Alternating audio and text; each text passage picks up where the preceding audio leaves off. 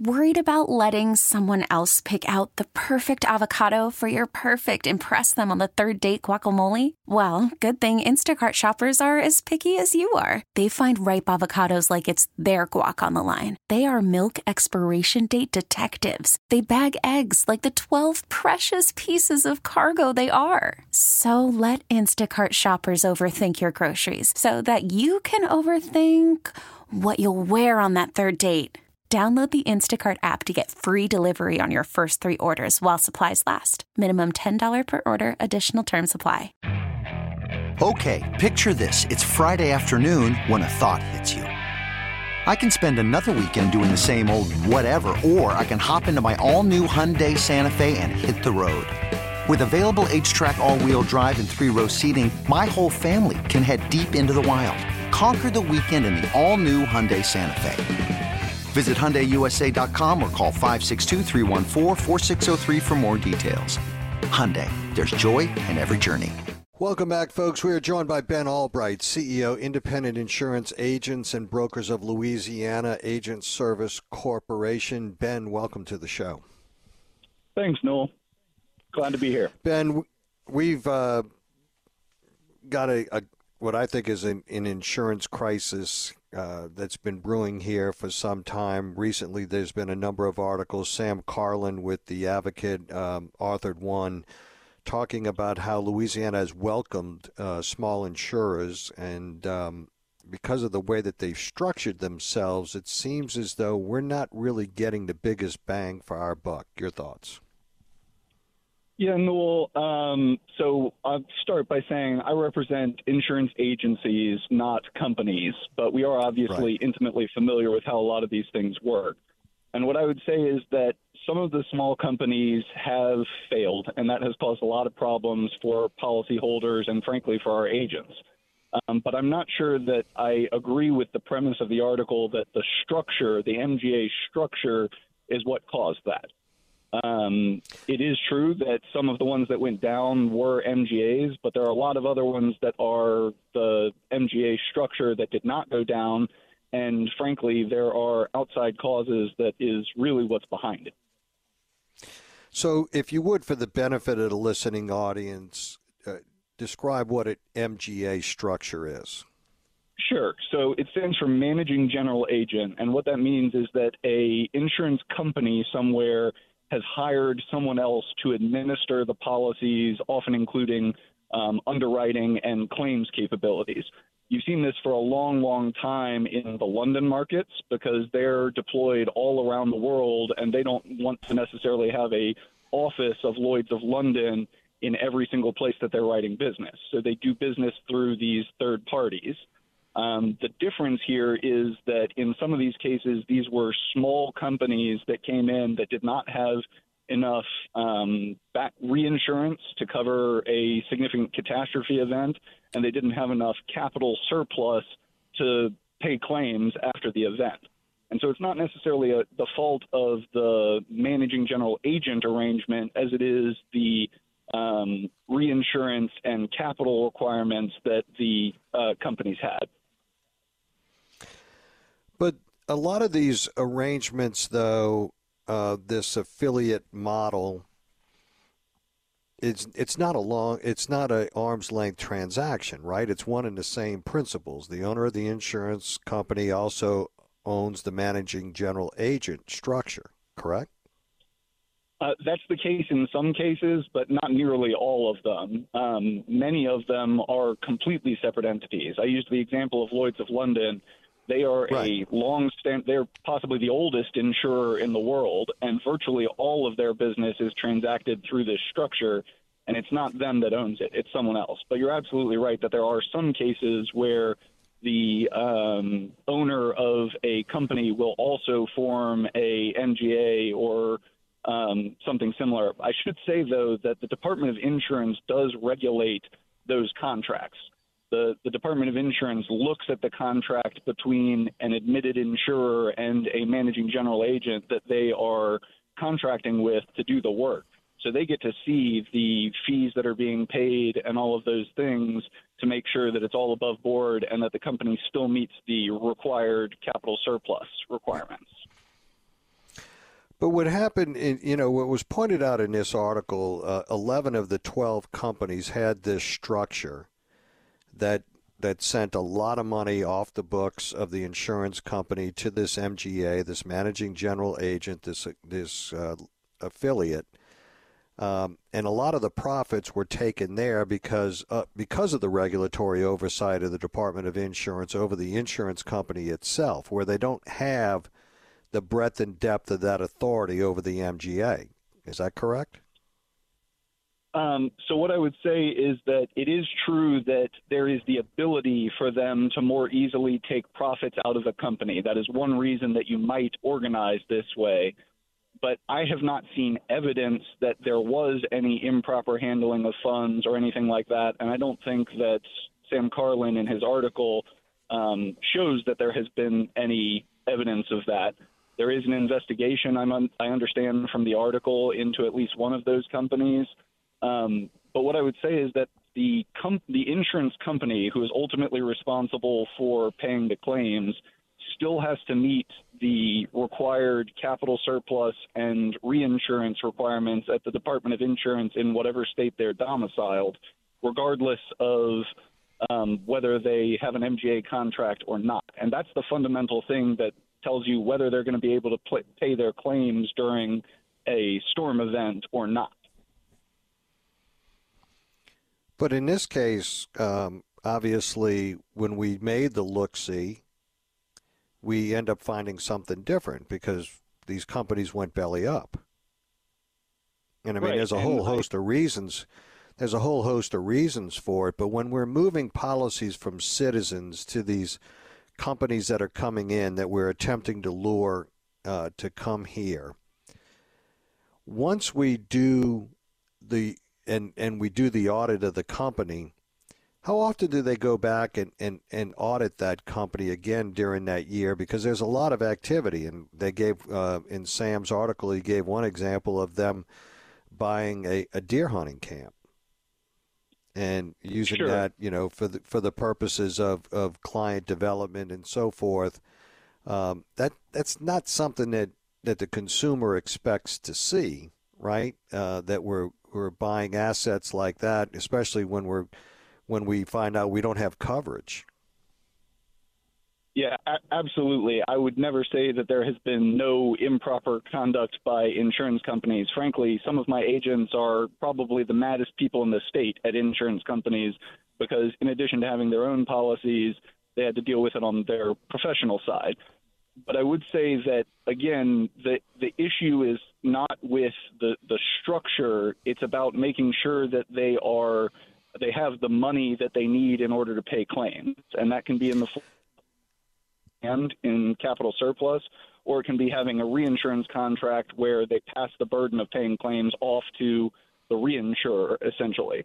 And so what I would say is that what actually brought these companies down is the claims relative to how much cash and reinsurance they had.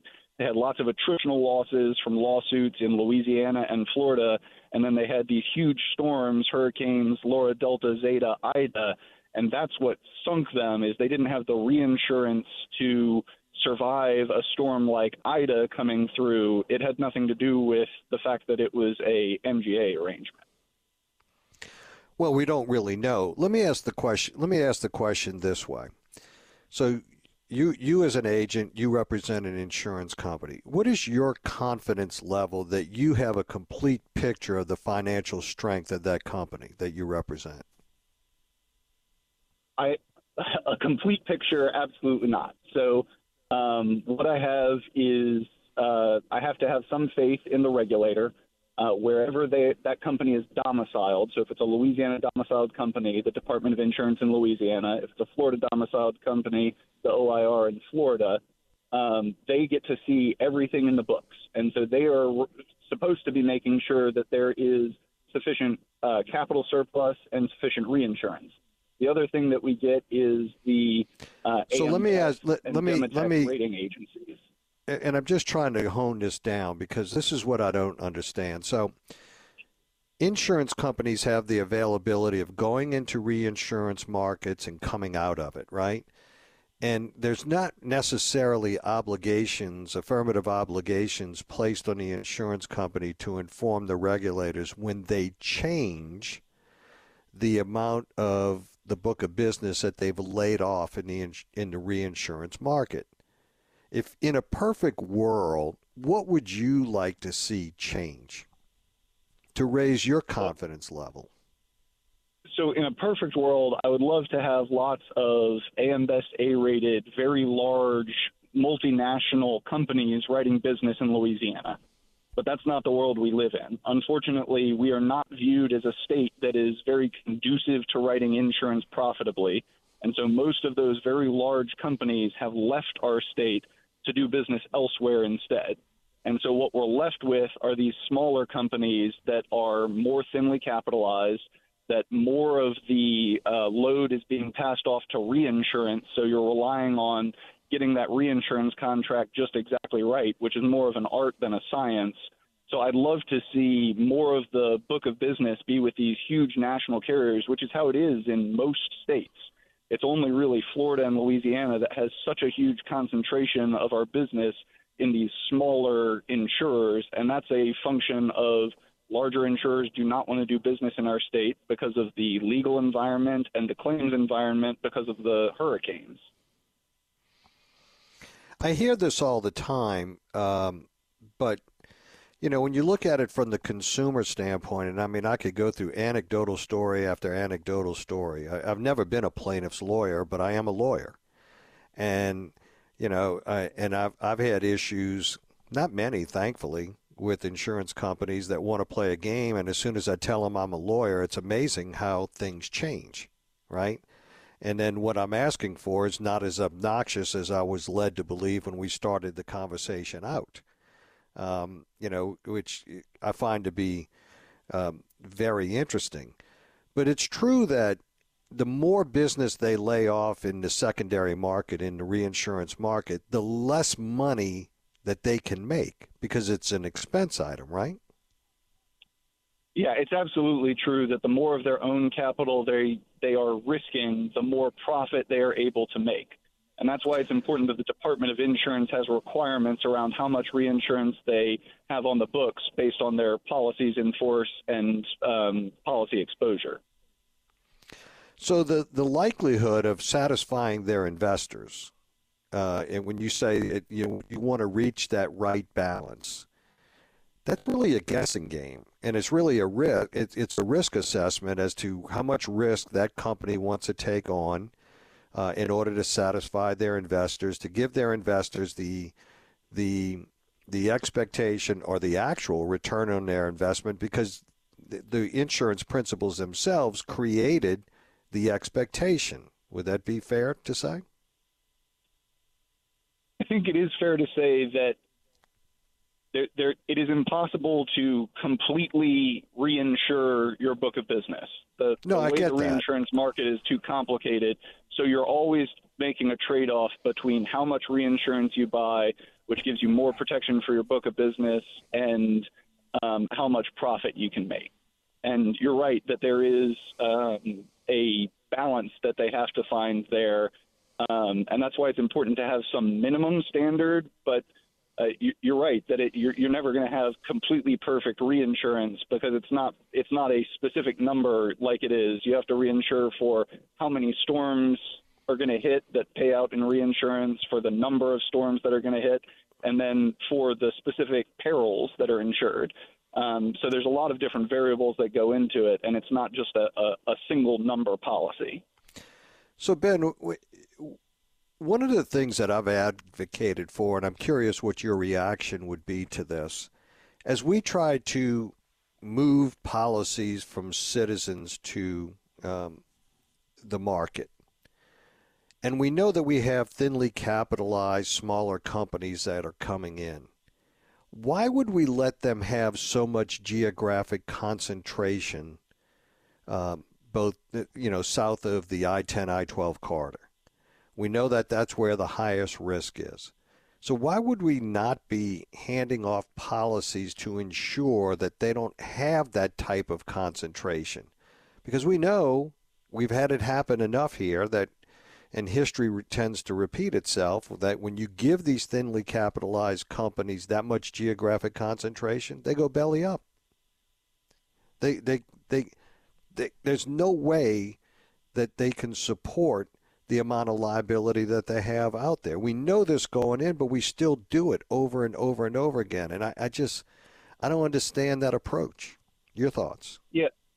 Yeah, so I think generally speaking, I agree with you that you want to spread your risk geographically and across a number of different variables as far as having a diverse portfolio that you're not going to have every single policy have a claim all at the same time. So obviously there's, again, a balance there where you want to make sure that the regulator is keeping an eye on that and ensuring that they have sufficient capital and reinsurance for what we call the probable maximum loss, which is largely affected by that geographic concentration, while at the same time allowing the free market to operate and companies to be able to do what they need to do to manage a risk based on their own individual risk appetite. But we know that historically these types of companies come in with a very high risk appetite, right? Because the higher the risk, the greater the return. The more premium you can charge, the more dollars that come into the model.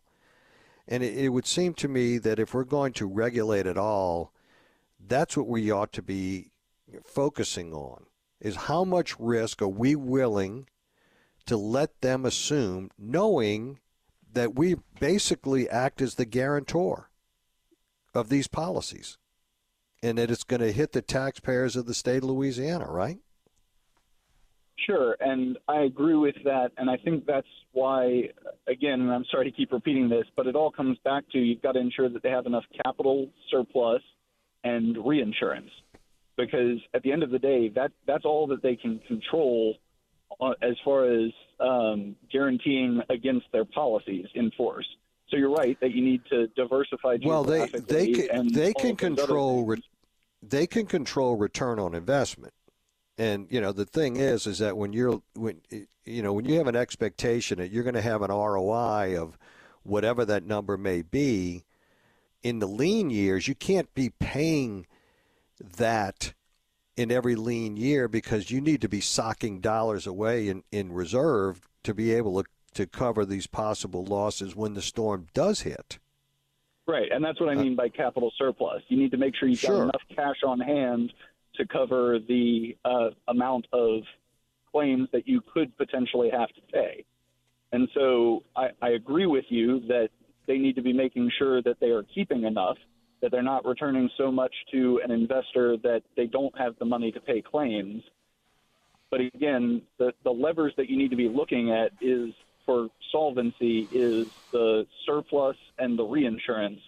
The structure has very little to do with that at the end of the day, because regardless of how you're administering the claims, you still need to have the cash on hand to pay them. No doubt. But when you're managing the claims and you're setting IBNR and and following all the other actuarial tables that are there, every time you're taking money out and passing it to investors, you're taking dollars out and you have to go find this somewhere. Some of these companies are actually borrowing capital, in my view, that's a disaster. When we allow them to borrow capital, to pay these claims. It's going to be interesting to see how this plays out and how it's addressed in this legislative session. And I'd love to have you back, Ben, when we get a clearer picture of what path we're going to take. Absolutely. I'd be happy to talk about it. Again, I think that we absolutely need to make these changes. I just think we need to make sure that we're focusing on the right things, because if we're not watching the solvency on that side and then managing what the claims actually look like and how they develop to show the cost side for the insurer, then at the end of the day, we're not going to be able to change the market. No doubt, for sure. Ben Albright, CEO, Independent Insurance Agents and Brokers, Louisiana Independent Agents Service Corporation. Thank you so much for joining us. Truly appreciate your time and your insight. Thank you. All righty, we'll be right back, folks. 504-260-1870 on the Oakland Heart Jewelers Talk and Text line. Stay with us. Okay, picture this. It's Friday afternoon when a thought hits you. I can spend another weekend doing the same old whatever, or I can hop into my all-new Hyundai Santa Fe and hit the road. With available H-Track all-wheel drive and 3-row seating, my whole family can head deep into the wild. Conquer the weekend in the all-new Hyundai Santa Fe. Visit HyundaiUSA.com or call 562-314-4603 for more details. Hyundai, there's joy in every journey. This episode is brought to you by Progressive Insurance. Whether you love true crime or comedy, celebrity interviews or news, you call the shots on what's in your podcast queue. And guess what? Now you can call them on your auto insurance too with the Name Your Price tool from Progressive.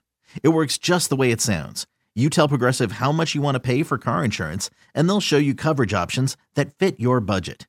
Get your quote today at Progressive.com to join the over 28 million drivers who trust Progressive. Progressive Casualty Insurance Company and Affiliates. Price and coverage match limited by state law. We really need new phones. T-Mobile will cover the cost of 4 amazing new iPhone 15s, and each line is only $25 a month. New iPhone 15s? It's better over here. Only at T-Mobile, get 4 iPhone 15s on us and 4 lines for $25 per line per month with eligible trade-in when you switch. Minimum of 4 lines for $25 per line per month with autopay discount using debit or bank account. $5 more per line without autopay, plus taxes and fees. Phone fee at 24 monthly bill credits for well-qualified customers. Contact us before canceling account to continue bill credits or credit stop and balance on required finance agreement due. $35 per line connection charge applies. See T-Mobile.com.